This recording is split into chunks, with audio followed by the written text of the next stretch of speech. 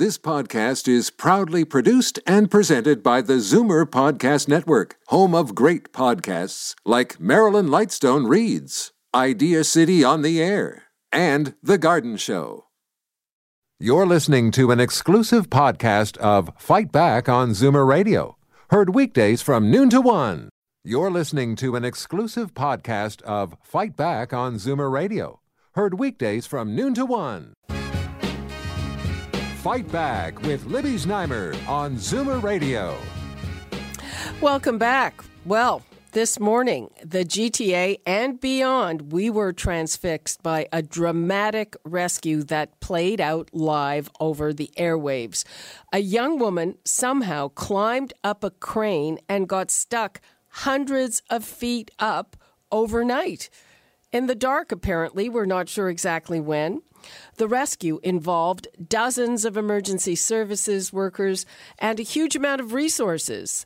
Rob Wanfor is the man who successfully executed this dazzling feat. He's a captain. He climbed up there carrying lots of heavy equipment and then rappelled down after harnessing himself to her. Here's some of what he had to say afterwards.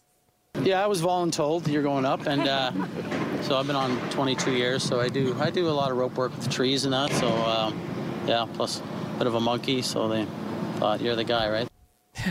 Well, I think that's a pretty low-key response.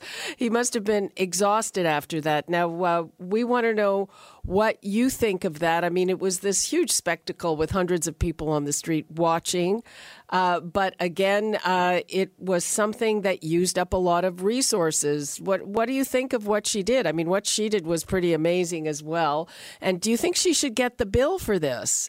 I mean, this is going to be thousands of dollars of taxpayers' money. So I'd like to hear from you. The numbers to call, 416-360-0740, toll free 1-866-740-4740. And right now, let's go to Toronto Fire Chief Matthew Pegg. Hello. Hi, good afternoon. How are you? Fine. How are you? I'm very well, thank you. Well, you quoted one of your senior officers saying, "There's no textbook on this, but I think we just wrote it."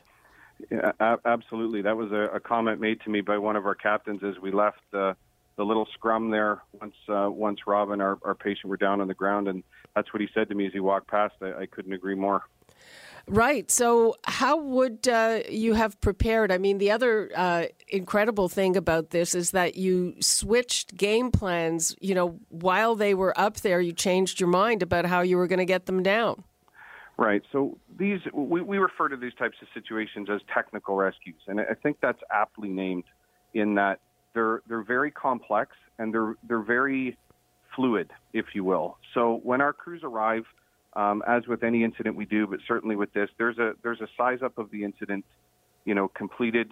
They look at the conditions and the circumstances and everything, everything affecting or that could potentially affect a successful outcome.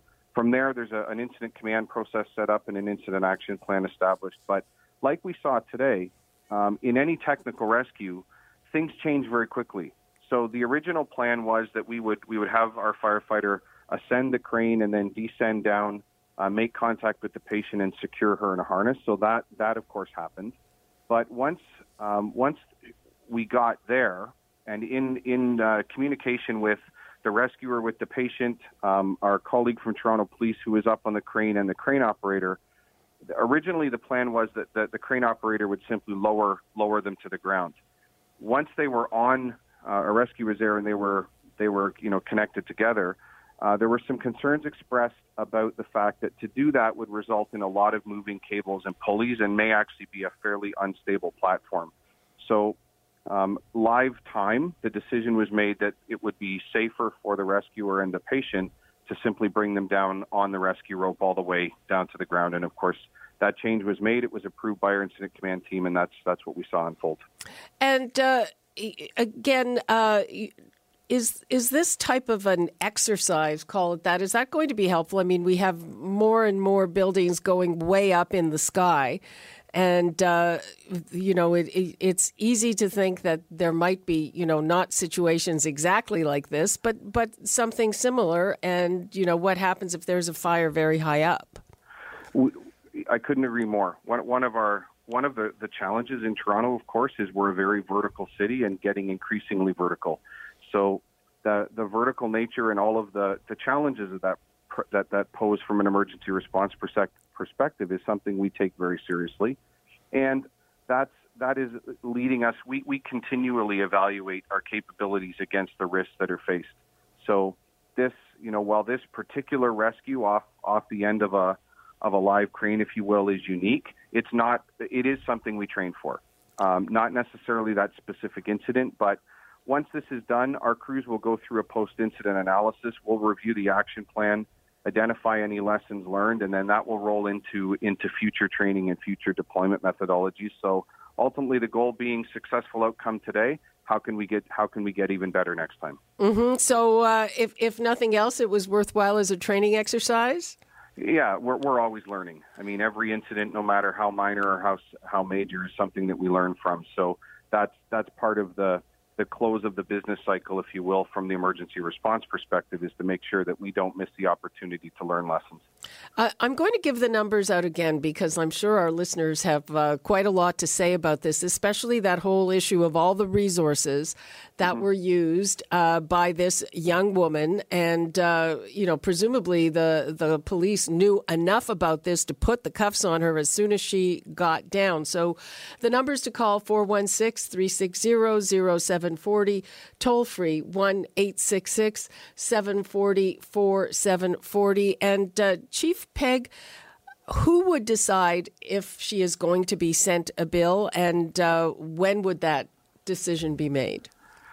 So that's something that it's not our normal process. As you know, Toronto Fire Services is funded by the city, and these are services we provide within the city of Toronto. So if that consideration is given, I would expect that would be the result of some discussion at City Hall, but certainly nothing that has happened at this point. But I know that question's being asked, so I look forward to having a follow-up discussion. And these are incidents that I always brief the deputy city manager and city manager on. So in accordance with normal process, I'll brief that. And if there's any follow-up action, I would think, to answer your question, that decision would ultimately come from City Hall. Right. Do you have any idea how much this thing cost? I don't. At this point in time, we haven't actually done an incident costing, if you will.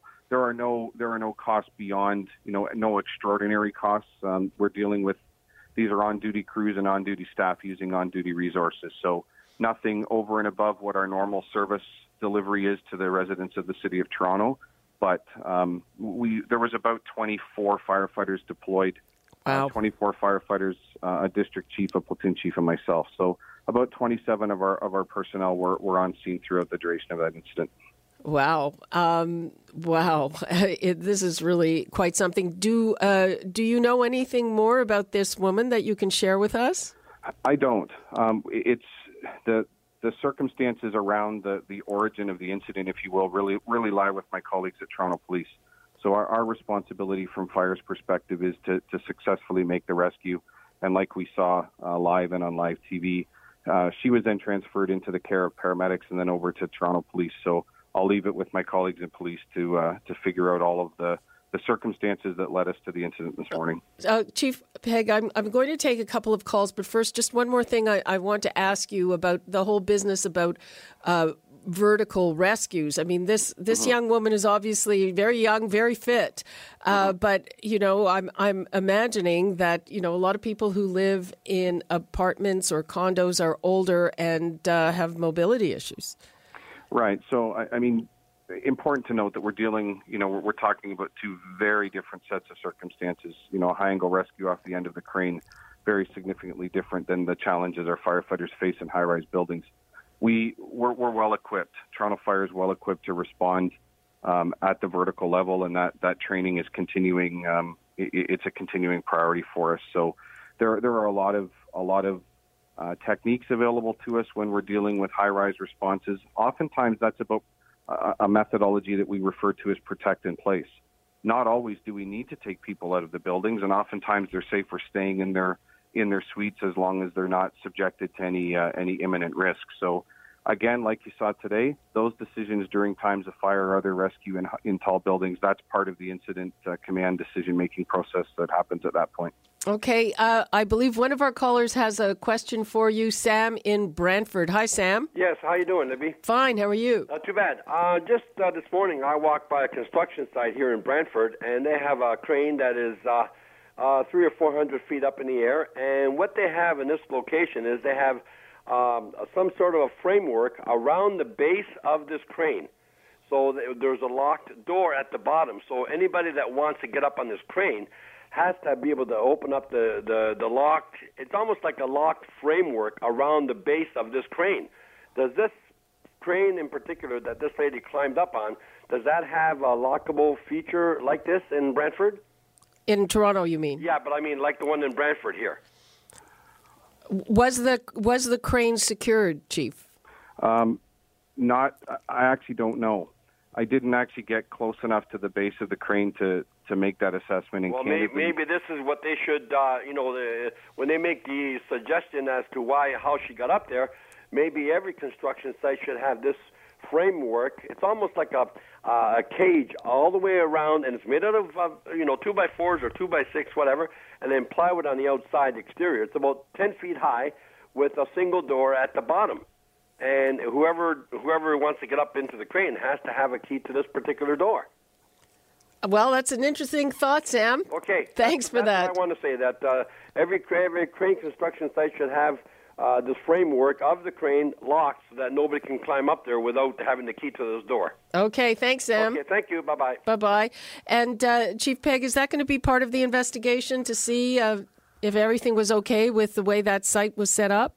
Yeah, I'm confident that our colleagues at Toronto Police will look at all of the circumstances surrounding this incident, including the security of the site and the access to the crane. Okay. Let's just take one more call here. We've got Hillary in Toronto. Hello, Hillary. Hello, and how are you, Libby? Fine. How are you? Good. I do think that she should be responsible for all costs of this. As we all know, construction sites are not safe. We're all told to stay away from them. She risked the life of a firefighter, not to mention all the other people who were taken away from the jobs to do it. And if she is responsible and pays for all this, you can be rest assured other people won't try the same thing in the future. I suspect she might become some kind of folk heroine. I mean, the Captain Wanfor said that he wants to find out how she got there, and that he may emulate that whatever she did. Well, and this is true, but the fact that she did it in the middle of the night tells you she knew she shouldn't have done it in the first place. But she was no worse for wear when they pulled her down this morning. Yeah, she was amazingly composed. The rescuer said that he was calm because she was calm. Yes. Anyway, Hillary, thanks for that. You're welcome, Libby. Bye-bye. Bye-bye. And yes, Chief, just as we leave, I mean, it was extraordinary on this young woman's part, too, as well, right? It was. She was remarkably calm and very cooperative, and like Rob said throughout his his interaction with her, she was very cooperative. Made his job, I guess, as easy as it could possibly be. So that certainly assisted in contributing to a successful rescue. Okay, Chief Matthew Pegg, thank you so much, and congratulations on what looks to be a really brilliantly executed rescue.